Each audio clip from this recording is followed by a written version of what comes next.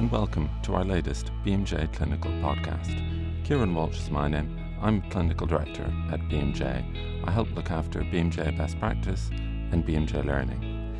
This podcast is about melioidosis. The purpose is to help you recognise, report and refer affected patients.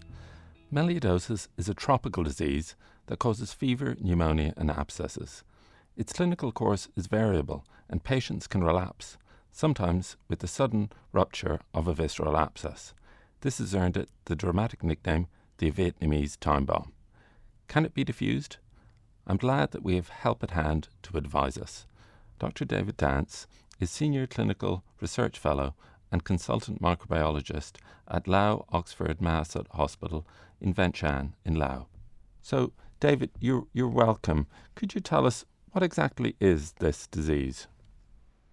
So it's a bacterial infection caused by a bug that lives in the soil or water in tropical areas and can get into the body by various routes, including inoculation through the skin, ingestion in contaminated water, or by inhalation of aerosols, for example, during really heavy rainstorms. It causes localized infection in some patients, and in others it disseminates. It can cause blood poisoning, it can cause pneumonia, and it can cause abscesses. And the mortality rate is really quite high. If you don't treat it properly, then mortality rate will be 80% or more. If you do treat it with antibiotics, the right antibiotics, then the mortality rate's about 30-40% in Southeast Asia, but down to 10 to 15% in Northern Australia, where obviously the intensive care facilities are rather better developed. Okay, and how would you recognise a typical patient? Well, it's actually very difficult. But the disease has been nicknamed the great mimicker or the remarkable imitator over the years. Obviously, you'd expect patients to have a history of travel to an area where the disease is endemic, particularly Southeast Asia or Northern Australia. But we think it's probably more common than is recognized in other parts of the tropics in sub-Saharan Africa or in Central and South America. You would expect them to have a fever. And they may also have localized evidence of infection in the shape of abscesses, particularly in places like the lung, the liver, or the spleen and prostate in men. But they may have no localized infections. They may just have a fever and no localization at all. Really difficult to distinguish melioidosis from, for example, TB, or staphylococcal infections.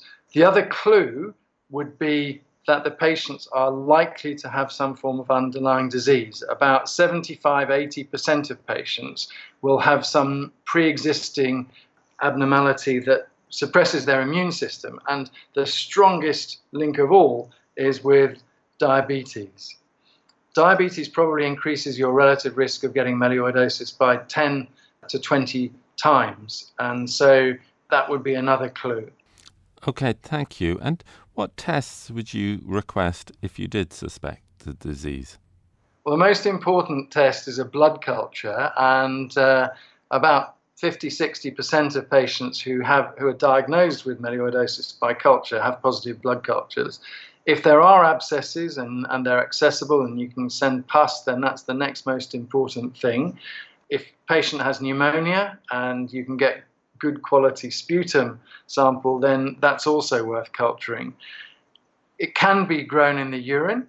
It's often there in relatively small numbers. And we also, in an endemic area like Laos, we use throat swabs as well.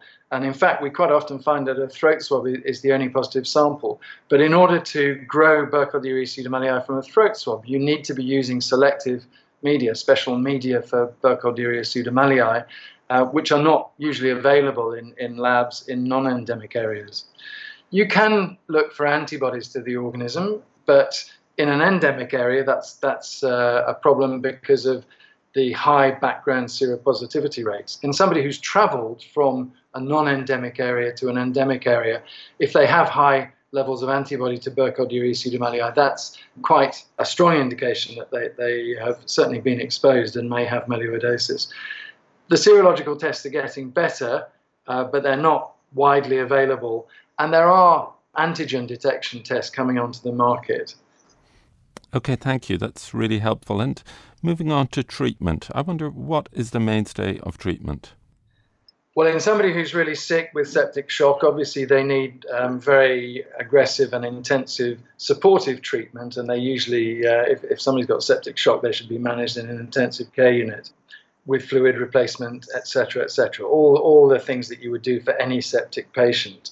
In terms of antibiotics, there have been a series of randomized controlled studies done in Thailand over the last 30 years that have given us quite a good evidence base for how to treat melioidosis.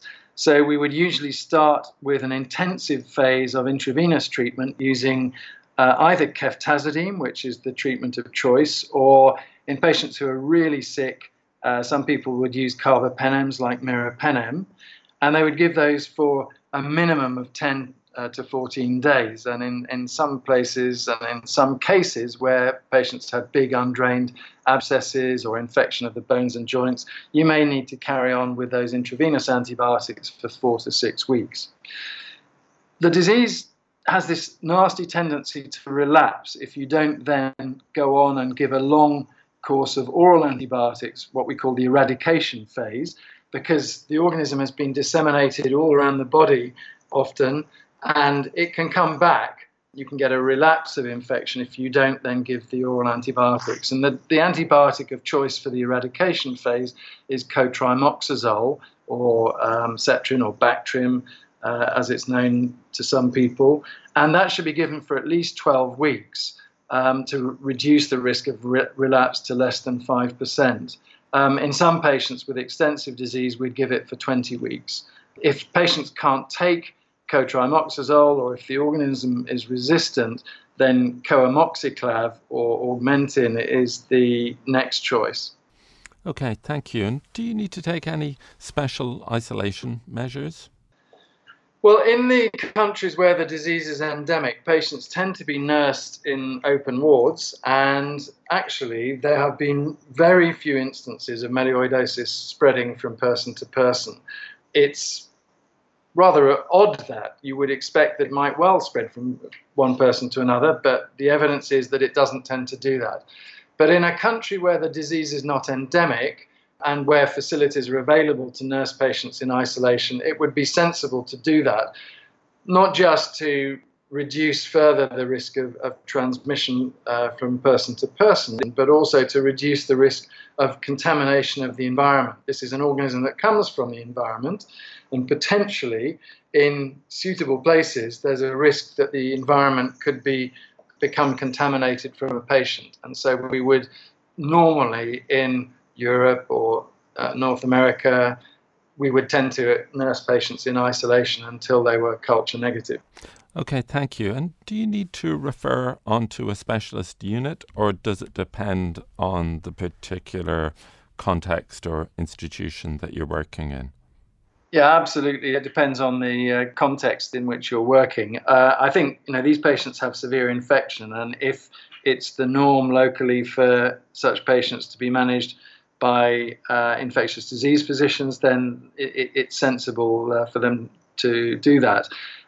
Obviously, in a non-endemic area, most doctors will never come across a case of this disease in their lifetime, and so the management is really quite specialized. Having said that, there are experts around the world who are very happy to advise about the management of patients, and there's nothing particularly special that you need in terms of technology. I mean, it's basic antibiotics that are widely available and intensive care and supportive management that's widely available. The other thing is that if you do come across a case of melioidosis or suspect that you have a case of melioidosis, then the other people to involve are your local public health doctors, the health protection unit or team in the UK, on whatever arrangements exist locally elsewhere, for two reasons. One is because there is a very small risk of environmental contamination and an even smaller risk of person-to-person spread, and so they would want to know about this disease. But the other thing is that it is on the list of agents that might be used as a weapon by terrorists, and so it's important that health authorities are alerted to the occurrence of cases of melioidosis so that they can investigate that possibility. To be honest, it's far more likely that a case in a traveller has been acquired from the environment while they were travelling. But in order to make sure that we don't miss the first case in a terrorist incident, public health authorities should be notified. Okay, thank you. That's really helpful. Moving on to differential diagnosis, I wonder, what are the common differentials of this disease? Well, I've already mentioned some of them. It can be very difficult to tell melioidosis apart from other systemic bacterial infections like staphylococcal sepsis. In parts of Southeast Asia, we often see very similar manifestations in patients with Klebsiella infections. And the other big differential is TB. When melioidosis infects the lung, it tends to cavitate. It often affects the upper lobes. And so patients can present with a chronic pneumonia, which is very similar clinically to TB, but of course smear negative. Sometimes patients can be dually infected with both TB and Burkholderia pseudomallei, as some of the conditions that predispose you to melioidosis also predispose you to TB. And again, diabetes is the obvious example. Those are the main differentials. Okay, thank you. And I wonder, are there any other, besides the ones that you've mentioned, any other common pitfalls in either the diagnosis or the management of this disease? So I think the biggest pitfall of all is not thinking of the diagnosis in the first place. And worldwide, we think that melioidosis is hugely underdiagnosed, partly because in many of the places that it occurs, laboratory services are very limited, and this is a disease primarily in endemic areas of the rural poor, who are the last people to have access to good diagnostics. Doctors, on the whole, tend not to be taught about melioidosis at medical school, although we're trying to change that. And laboratory technicians, where laboratories exist, often don't get taught how to identify Burkholderia pseudomallei. They know what E. coli looks like, they know what Staph aureus looks like, but anything which is an oxidase-positive gram-negative rod, they tend to lump together as something like Pseudomonas species, and they think of them as environmental contaminants.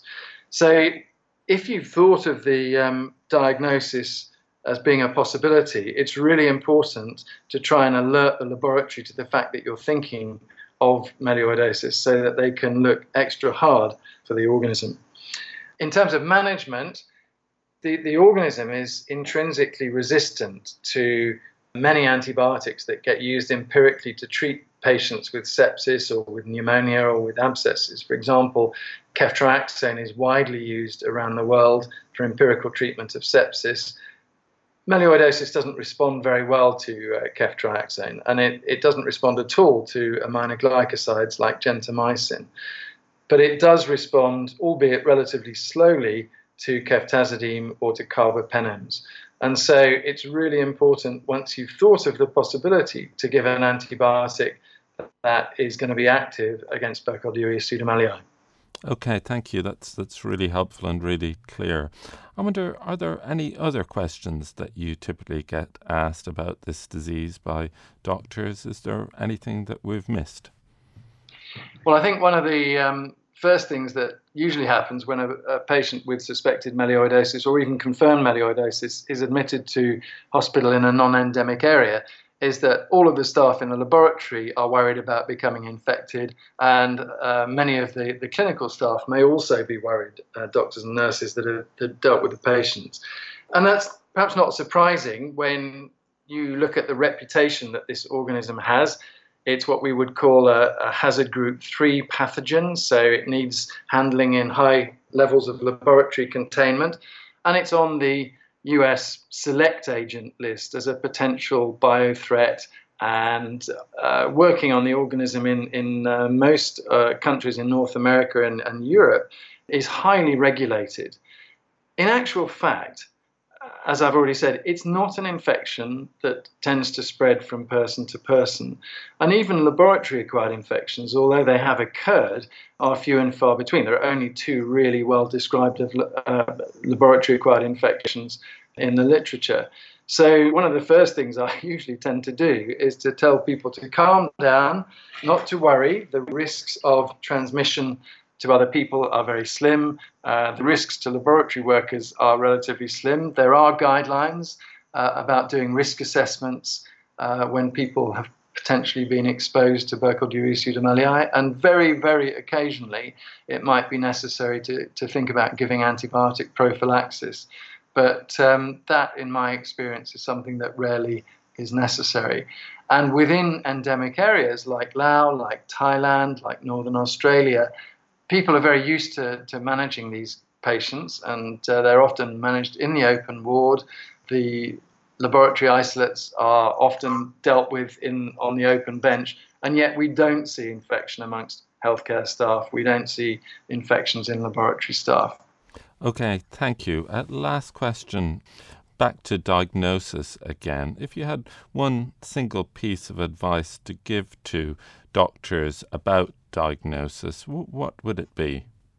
If you see a patient with a fever returning from a melioidosis endemic area, particularly if they're diabetic or on long-term steroids, think of melioidosis and try and rule it out by doing the appropriate cultures. Blood culture, pus if you can get it, sputum if you can get it, and discuss with your local infectious disease doctor. Okay, and absolutely last question. Can you run through the typical countries once again? Sure, yes. Well, we know that the disease is endemic throughout Southeast Asia, so Thailand, Vietnam, Cambodia, Laos, Myanmar. It's also present in the far north of Australia. But actually, we think it's probably fairly widespread elsewhere in the tropics. We know it's present in the Caribbean, in some countries in South America, Brazil and Colombia, but probably in others. And there are just sporadic cases in sub-Saharan Africa as well. And again, it may be commoner there than people realize. And probably the biggest burden of all, albeit one that has yet to be fully revealed, is in the Indian subcontinent, particularly in India, Bangladesh and Sri Lanka. Okay, thank you very much indeed. It's a pleasure. Thank you. And thanks to you all for listening.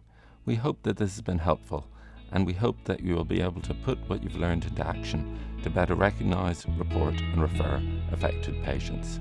If you want to find out more, click the link in the podcast to sign into BMJ Best Practice and look at the content on melioidosis.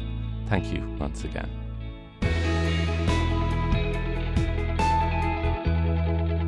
If you enjoyed this podcast, please remember to subscribe and rate us on iTunes.